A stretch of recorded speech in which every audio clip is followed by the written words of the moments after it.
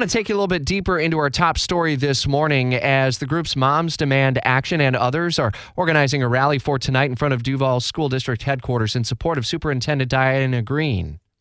Moving her right now is not in the best interest of students, and it's not going to solve the problem at hand. They need to have that investigation take place before they make that decision to remove our superintendent. Live team coverage takes us to Duval School District headquarters, and Action News Jax's Princess Jhane Stepherson. We understand Dr. Greene's position may be in question as early as midweek following the arrest of the former Douglas Anderson teacher from last month that we reported on.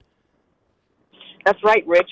We believe sometime this Wednesday, the school board plans to ask Dr. Greene a number of questions as to why the district didn't take action further, especially since we're finding out that there had been complaints going back on Clayton as far as 2006 regarding inappropriate contact, and we're seeing a lot of that is with young girls where they say that he stroked them on their back or gave them constant compliments, telling them how attractive he thought they were.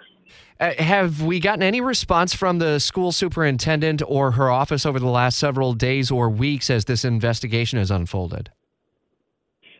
So far, no, but maybe we'll hear something tonight when we see these group of moms called Moms Demand Action come out tonight rallying to support her so she can keep her job. And according to her contract, I understand that she is scheduled to continue to be employed through at least 2025, but I would imagine there probably are outs here for the district if indeed there is a violation of terms of service.